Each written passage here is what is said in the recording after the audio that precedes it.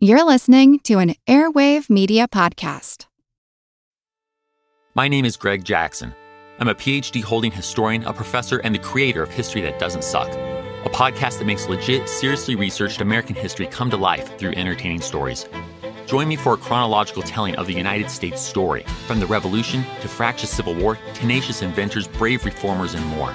With more than 100 episodes, you can already binge listen your way from 1776 to the early 20th century. Listen to History That Doesn't Suck on Spotify. The world is filled with many questions, such as, did giants exist? What is junk DNA? Does it mean that you're trash? Do you ever wonder if aliens have underwater bases in our oceans, and that's why there are so many UFO sightings off the coasts of islands all over the world? How serious even is climate change, and when should we start building our rafts? Hello, everyone. You may recognize me as Gabby from the History of Everything podcast. And my name is Bruna, and you don't recognize me from anything yet. Together, we're two scientists who explore the answers to these questions and many, many more in our new podcast, Mystery of Everything, available everywhere you get your podcasts.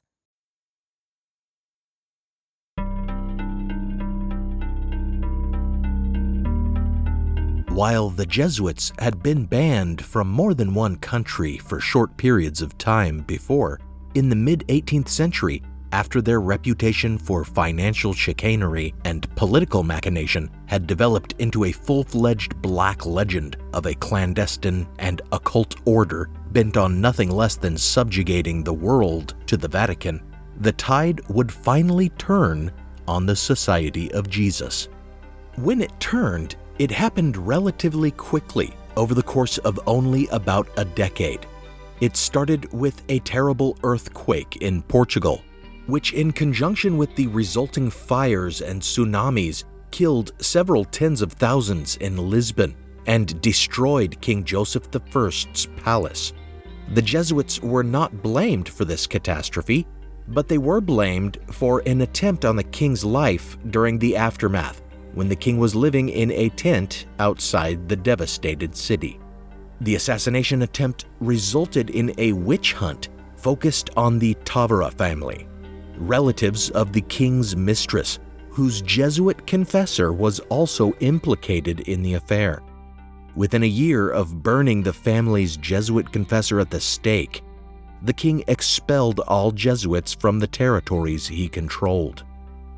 Meanwhile, in France, things were also coming to a head, ever since their brush with being again banned for supposedly plotting regicide in the assassination of the first Bourbon king of France, Henri IV, they had kept their heads down and slowly but surely accumulated wealth and influence while avoiding the teaching of controversial doctrines about tyrannicide. They became the strident orthodox opponents of Jansenists and even triumphed over them in their suppression of the cult at Port Royal Abbey and the persecution of Jansenist clergy under the papal bull Unigenitus, all of which I discussed in detail in my series The Jansenist Miracles of Enlightenment France. But Jansenism survived in the underground convulsionaire movement, and the enemies of the Jesuits, which included the anti-clerical philosophes and encyclopedists of the Enlightenment, would eventually find their opportunity to turn all of France against the Jesuits. In the 18th century, several events provided the pretext they needed. First, Jesuits were accused of swindling an old man named Ambroise Guise out of his fortune in a scandalous court case. Then came the controversial Caudière affair, when a Jesuit priest named Jean-Baptiste Girard was accused of sexually assaulting and corrupting a young woman, a court case that, as I explained in my patron exclusive, The Stigmatic Maiden and the Wanton Jesuit, was used by the enemies of Jesuits to argue that all Jesuits were morally bankrupt and a corruptive influence. Finally, in 1757, an unstable man made a lame attempt at assassinating King Louis XV with a penknife.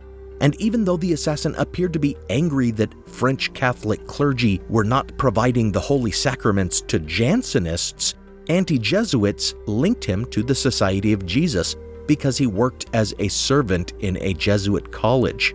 Following Portugal's lead a few years later, these incidents, as well as the litany of sins attributed to the order by their Black Legend, served as the ammunition their enemies in government needed to dissolve the society in France and banish any Jesuit who would not renounce the order. In Spain, King Charles III was somewhat disposed to favor the Jesuits. However, after a law forbidding the wearing of long cloaks and broad-brimmed hats touched off a mob revolt in Madrid, rumor had it that the Jesuits had orchestrated it as a coup, despite, or more accurately because of, the fact that Jesuit priests were the ones who talked the mob down. As difficult to confirm as the truth behind the rumors of Jesuit riot incitement is the tale that anti-Jesuits who had already driven the order from France and Portugal convinced Charles III of Spain to suppress them by forging a letter to make it seem like the superior general of the Jesuits was claiming Charles was illegitimate. No matter the truth of Charles III's motivation, another huge domino had fallen, and in 1767 the Jesuits were expelled from Spain and all of her colonial territories in the Americas. Pope Clement XIV, reading the room after the expulsion of the Jesuits from so many European countries and their extended empires overseas, finally ordered the abolishment of the Society of Jesus once and for all.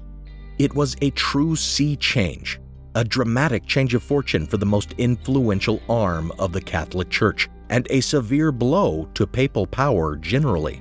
Thus, the fact that within 50 years the Jesuits would return and reaccumulate the influence and wealth that had been taken from them cemented forever the notion that the Jesuits were a nefarious and scheming cabal that had never been defeated and had only gone dark until such time as it could rise again to power.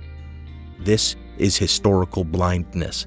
I'm Nathaniel Lloyd, and though I may be defending the Society of Jesus against baseless conspiracy theories, I assure you I am not a Jesuit in plain clothes. Thank you for joining me for The Rise and Fall of the Society of Jesus, Part 2, The Man Beyond the Mountains.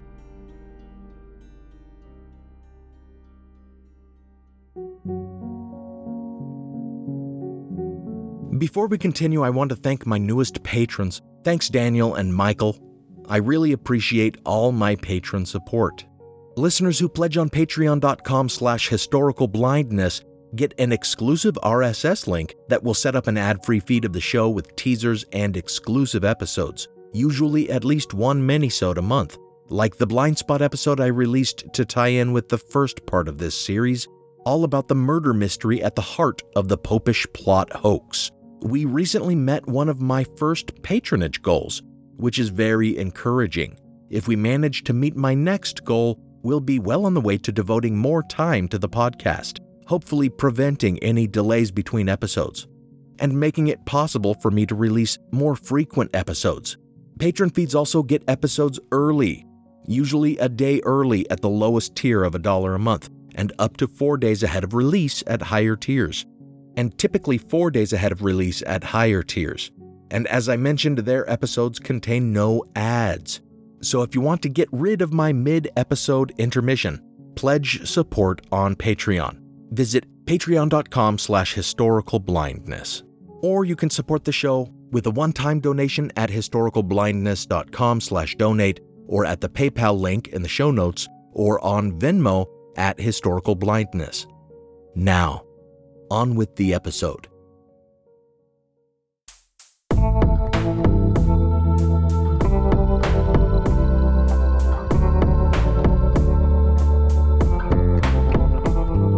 Welcome to Historical Blindness.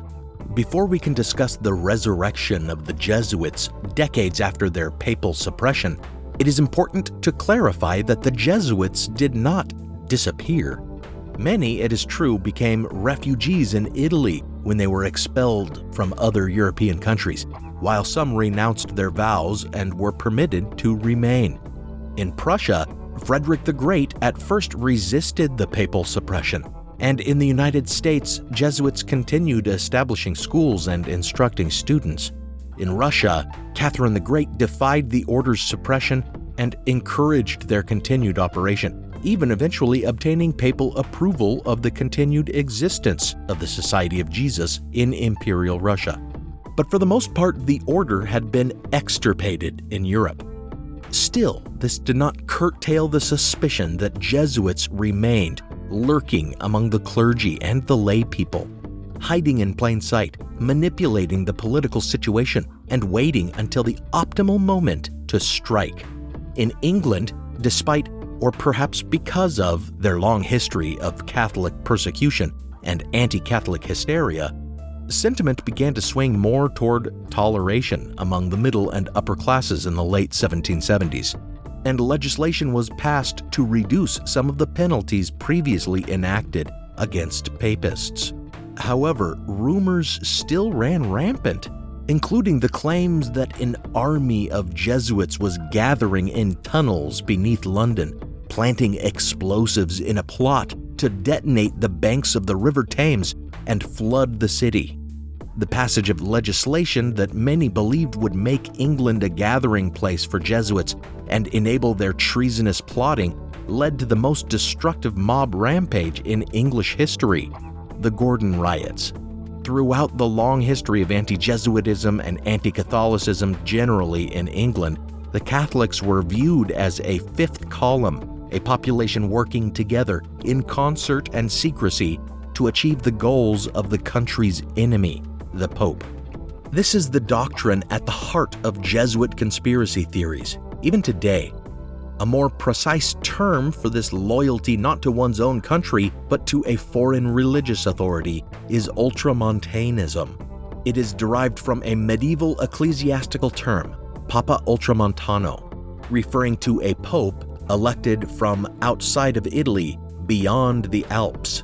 However, it later became a term referring to those whose loyalty belonged only to the man beyond the mountains, the supreme pontiff, the Pope. Eventually, ultramontanism would come to describe not only religious faith and political leanings, but a more defined political movement favoring a return to theocracy, a movement closely associated in the minds of anti-Jesuits with the Society of Jesus.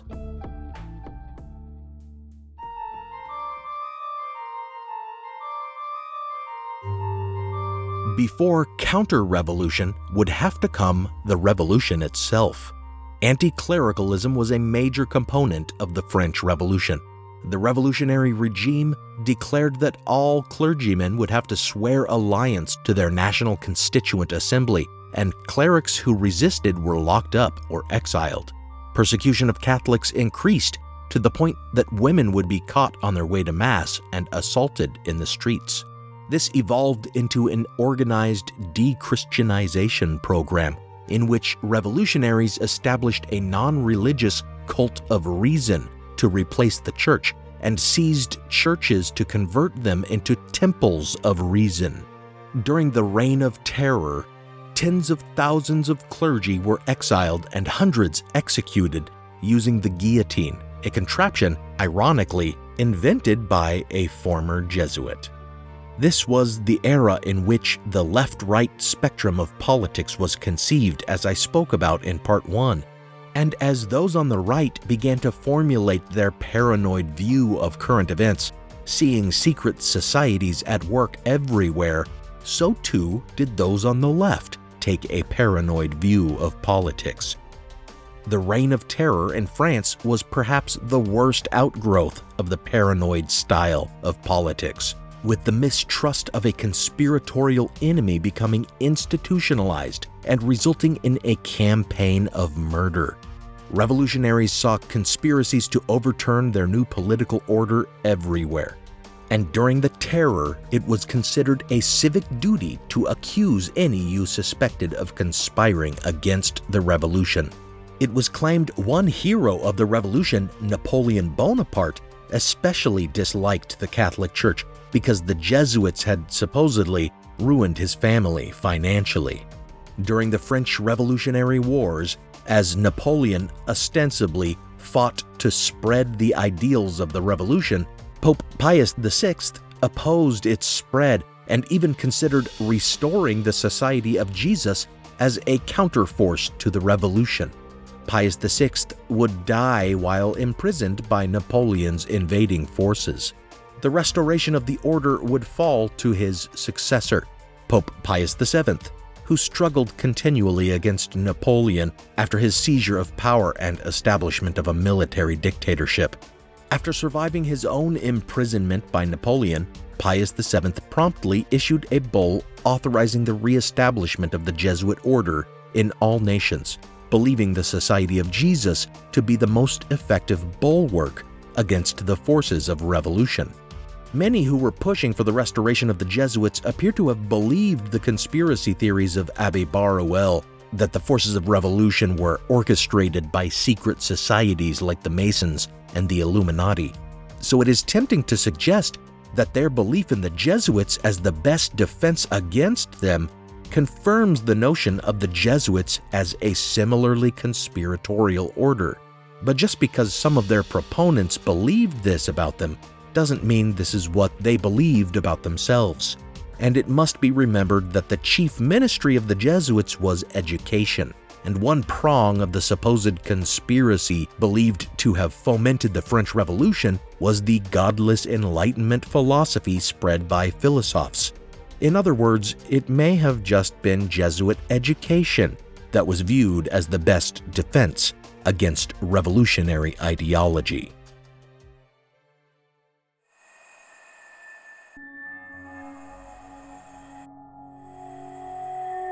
The restoration of the Jesuit order coincided with the fall of Napoleon and the beginning of the Bourbon Restoration period of French history, during which the brothers of the king executed during the Revolution, Louis XVI, took back the French throne as a constitutional monarchy. This period was marked by a struggle between the supporters of the revolution and the forces of counter-revolution, with the principal political questions being what revolutionary forms should be retained and what aspects of the old regime should be restored. Under the first Restoration Bourbon monarch, Louis XVIII, a variety of political factions emerged. Those on the far left, calling themselves Republicans and Socialists, and liberals of the center-left, pushing to keep or restore democratic reforms of the French Revolution and resist any movement toward absolutist monarchy or theocracy. On the center-right, favoring the balance of monarchical power and the parliamentarism set forth in the new royal charter, were the so-called doctrinaires, and on the far right were the ultra-royalists, among whom were counted ultramontanes, who would have liked to do away with revolutionary reforms altogether and restore entirely the old political social order, the Ancien Régime. It was during this period that those on the left resurrected the black legend of the Jesuits as a kind of whataboutism, when it was argued by the right that the politics of the left seemed to lead inexorably to bloodshed and regicide. Those on the left protested by raising the age-old specter of Jesuitical regicide, suggesting that it was the Jesuits and their ultramontane political allies who were the real threat to the new Bourbon monarch, just as they had been to the very first Bourbon monarch, Henri IV. Pointing fingers at a supposed Jesuit conspiracy behind ultramontane politics was also a simple retort to accusations that liberals were the front for an Illuminist conspiracy. In fact, this equivalence even led some to suggest that they might have been one and the same conspiracy, acting under different guises through different sorts of agents to accomplish the same goal of overthrowing power structures and seizing control. The growth of anti-Jesuitism on the left in this time represented concerns about the influence and success of ultra-royalism and ultramontanism and the counter-revolution's efforts to roll back democratic institutions. Therefore, when the elections of early 1824 resulted in a conservative, ultra-royalist government and a new monarch, Charles X, favorable to ultramontane politics, acceded to the throne, and together they passed a spate of conservative new laws, the liberal presses began to sound the alarm that Jesuits were no longer an underground threat, but rather had seized power and become a tyrannical regime.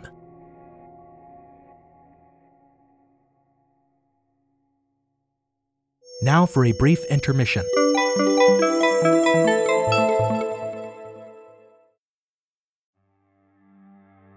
What really happened on the unsinkable Titanic? What made the 1904 St. Louis Marathon the strangest event in Olympic history? Whatever became of missing boy Bobby Dunbar? And who was the child who returned in his place? If these questions interest you, check out the History Uncovered podcast, brought to you by the digital publisher of All That's Interesting. History Uncovered explores the strange and obscure parts of history that you definitely didn't learn about in school. Hosted by the writers and editors of All That's Interesting, the show covers a wide variety of topics, ranging from the forgotten media spectacle of cave explorer Floyd Collins' death, to the disappearance and possible cannibalization of Michael Rockefeller, to the true story that inspired The Exorcist. With more than 100 episodes, you're bound to find that they've covered a topic that's especially interesting to you. And each month they produce a special History Happy Hour episode, examining recent news in the fields of world history and archaeology, and commemorating important historical anniversaries. Come explore the uncharted corners of the natural world and the world past by listening to History Uncovered, wherever you get your podcasts. Everybody shush! William Shatner has something to say. Cat and Jethro, box of oddities. What do you do when the woman you love dies? Well, of course you dig her up and you live with her. Aww. The show examines weird things. There are plenty of old photographs from this time period of children out in the streets playing in and among the dead horse carcasses. Oh, I miss those days. Things used to be so much simpler. Cat and Jethro. Then there's the urine wheel, which sounds like a really bad game show. Thing done weird things. Cat and Jethro, box of oddities. That is really mysterious. Join Cat and Jethro Gilligan Toth for the strange, the bizarre, the unexpected, as they lift the lid and cautiously peer inside the Box of Oddities. The Webby Award-winning Box of Oddities podcast from Airwave Media. Now, back to the show.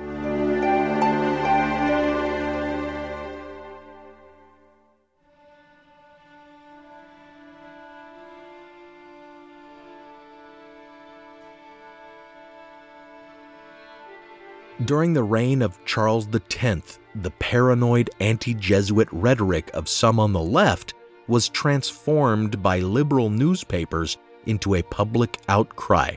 Claims of a secret conspiracy appeared to be confirmed by the revelation that a secret society composed principally of Catholics called the Chevaliers de la Foi, or Knights of the Faith, had played a significant role in achieving the recent ultramontane domination of the government, and that many of the Knights of the Faith had been involved with La Congregation, or the Congregation of the Blessed Virgin, a lay religious association founded in Rome by a Jesuit professor. These facts were transformed by the anti-Jesuit press into a vast conspiracy of lay people who were supposedly secretly beholden to the Society of Jesus.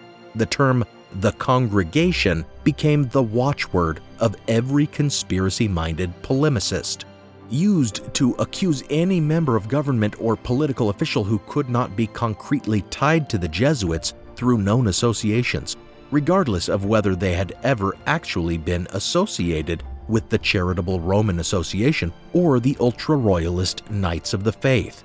If someone acted against the democratic principles of the revolution or enacted any ultra-royalist program, they were branded a member of the Congregation, a secret servant of the Jesuit conspiracy. The term became as loosely and frequently cast about during those years as the term deep state is carelessly flung today by conspiracists on the right. This rhetoric, which argued that the entire government was just a front for the Jesuits, only quieted for a time after liberals were successful in getting the government to forbid Jesuit education just to appease them. However, the conspiracy claims peaked again after ultra-royalist Jules de Polignac, a man supposedly known to be a member of the congregation and thus a servant of Jesuits, rose to the position of prime minister. The liberal press kicked their conspiracy mongering into high gear again, reporting on an unsubstantiated rumor spread by a German naturalist who claimed to have overheard a secret Jesuit meeting at a traveler's hostel in the Alps, at which the members of the order indicated that their man in France, Polignac, would help them enact their final counter-revolution through another violent reign of terror.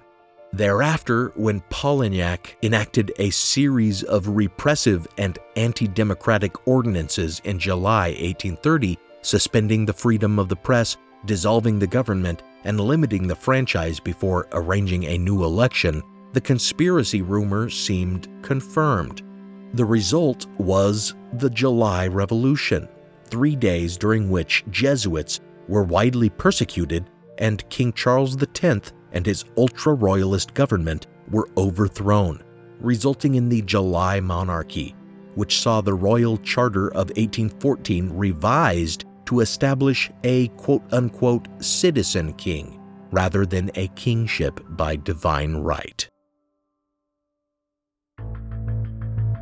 The struggle between revolution and counter-revolution continued to be waged through the revolutions of 1848 and beyond, and the specter of the Jesuits was raised again and again to characterize ultramontanist and monarchist politics. And this culture war spread across the Atlantic to America, which had long been kept out of such controversies. Perhaps this was a result of our founding principle of religious tolerance, or perhaps because Catholics, and even specifically Jesuits, had proven themselves American patriots in the American Revolution.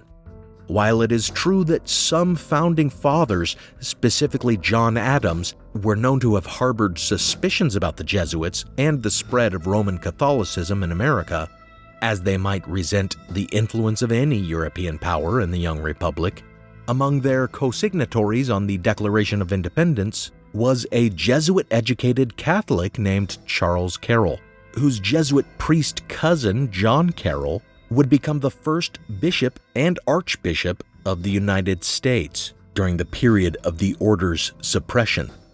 John Carroll was a champion of Republican ideals, but after the restoration of the order, an influx of European Jesuits and lay Catholic immigrants brought ultramontanist attitudes that would eventually lead to the 19th century anti-Catholic conspiracy theories I have already spoken about in various episodes.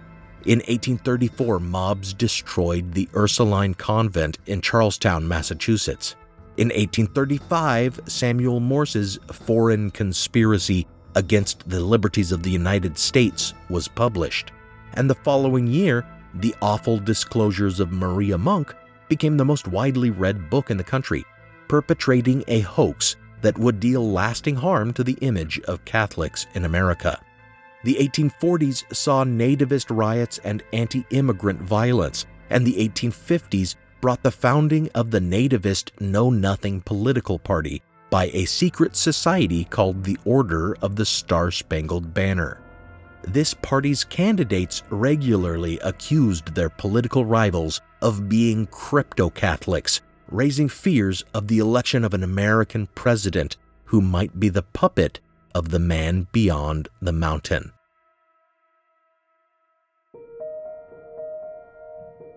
Then came the U.S. Civil War and Abraham Lincoln's assassination. And after the capture of assassin John Wilkes Booth, it came out that there was a Catholic connection. Booth and his co-conspirators apparently met to plan the assassination at a boarding house owned by the Catholic Mary Surratt, who let rooms mostly to Catholic boarders. Her son John, a conspirator in the assassination, afterward escaped to seek refuge in a Montreal rectory and was helped to join the Papal Zouaves, a kind of Catholic Foreign Legion, under a false name. This discovery led to conspiracy theories that the whole plot had been yet another example of Jesuit assassination. The more investigators looked for Catholic connections, the more they saw them. For a Catholic doctor had set Booth's leg, broken when he had leapt to the stage after shooting Lincoln. And Catholic priests acted as character witnesses for Mary Surratt. But, of course, to a less conspiracy-addled mind, none of this proves anything. Naturally, Catholic priests witnessed on behalf of their parishioner. The Catholic doctor's part in the plot remains unclear. He was convicted for conspiracy in a murder mainly because he didn't report Booth's injury for a day. But the fact remains he did report it, and eventually he received a presidential pardon. But even if he was complicit in the assassination, there is nothing to suggest his religion was a motivating factor. Furthermore, there is no evidence that the priests in Montreal who helped John Surratt knew what he had done. And when he was recognized while serving in the Papal Zouaves, he wasn't protected, but rather had to flee through sewers to avoid arrest. In the end, though this further stirred up Jesuit conspiracy claims in America, there is no evidence that Catholicism had anything to do with their reasons for murdering Lincoln, and certainly none that a single actual Jesuit was involved. The entire conspiracy appears to have been single-handedly cooked up by Charles Chinnicky, a former Catholic priest turned anti-Catholic nativist conspiracy monger whose credibility we might logically question.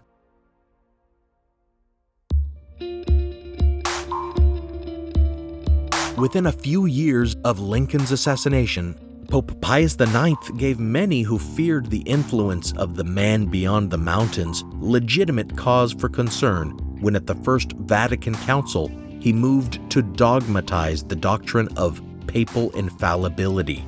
This sparked Otto von Bismarck's Kulturkampf, or cultural struggle, and the expulsion of Jesuits in some German states, such as Bavaria, as I recently discussed in my series on Ludwig II. And as I explained in my patron bonus episode, The Myth of the Iron Chancellor, Bismarckian politics would later be exploited by Hitler, who espoused anti-clerical rhetoric as well, partly because of his affinity for neo-paganism, as discussed in my series on Nazi occultism.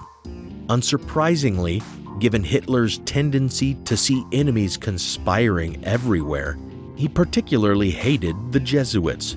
Conspiracy theories about the Society of Jesus, while originating from leftist rhetoric, had always appealed to some on the right. For many royalists in the 19th century also feared their reputation for regicide, but in Nazi Germany, it was taken to new levels. Jesuits were interned alongside Jews in the priest barracks of concentration camps like Dachau, and many died. They have been persecuted alongside the Jews and accused of the same sort of far-reaching world domination plots. They were the counterpart to the fabled Illuminati, said to use the same methods of intrigue and terror to achieve similar ends. They have even been likened to the Knights Templar as a secretive militaristic religious society that had gathered wealth before being suppressed and surviving their suppression. So in the modern era, the Jesuits have entered the realm of elite conspiracy lore, mentioned breathlessly as being one and the same as the Knights Templar, the Illuminati, and the Jewish World Conspiracy. Look to the insane ramblings of one such as Eric John Phelps, whose website and book, Vatican Assassins, blames just about everything on the Jesuits. The Holocaust was their fault, he'll say, despite the fact that Jesuits died in camps alongside Jews. They killed JFK, he'll claim, even though JFK was our first Catholic president. They run Hollywood and the international banking system, and they even have underground military bases in which they perform genetic experiments, creating a class of hybrid creatures to pilot their anti-gravity aircraft. That's right, the gray aliens and their UFOs are also the work of the Society of Jesus. Surely Phelps lost his mind, what little of it he had left, when in 2013 a Jesuit priest was for the first time elected pope. It is hard to logically reconcile the idea of a Jesuit conspiracy bent on world domination and a return to theocratic rule with the moderating influence that Pope Francis has proven to be, or to reason why it took such a supposedly all-powerful order nearly 500 years to put one of its own into the most powerful position in the church. But then, conspiracy theorists don't typically rely much on logic and reason, and have no problem accommodating such cognitive dissonance.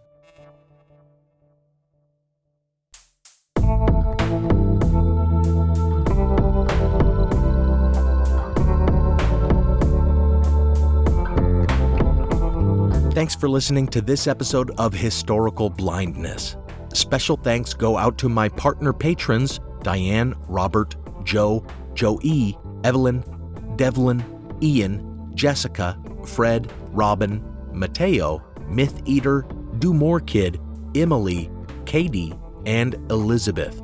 I trust that if this podcast is ever suppressed, you'll remember it and wait for its restoration. Some music on this episode is copyright Alex Kish. Visit alexkishmusic.com and contact him to get compositions for your own projects. Additional music from Kai Engel and from Kevin MacLeod, licensed under a Creative Commons Attribution license. Check out the show notes for a list of the tracks used. You can support the show by pledging on Patreon or by signing up for a 14-day trial of the Great Courses Plus at my custom URL. Find those links in the show notes.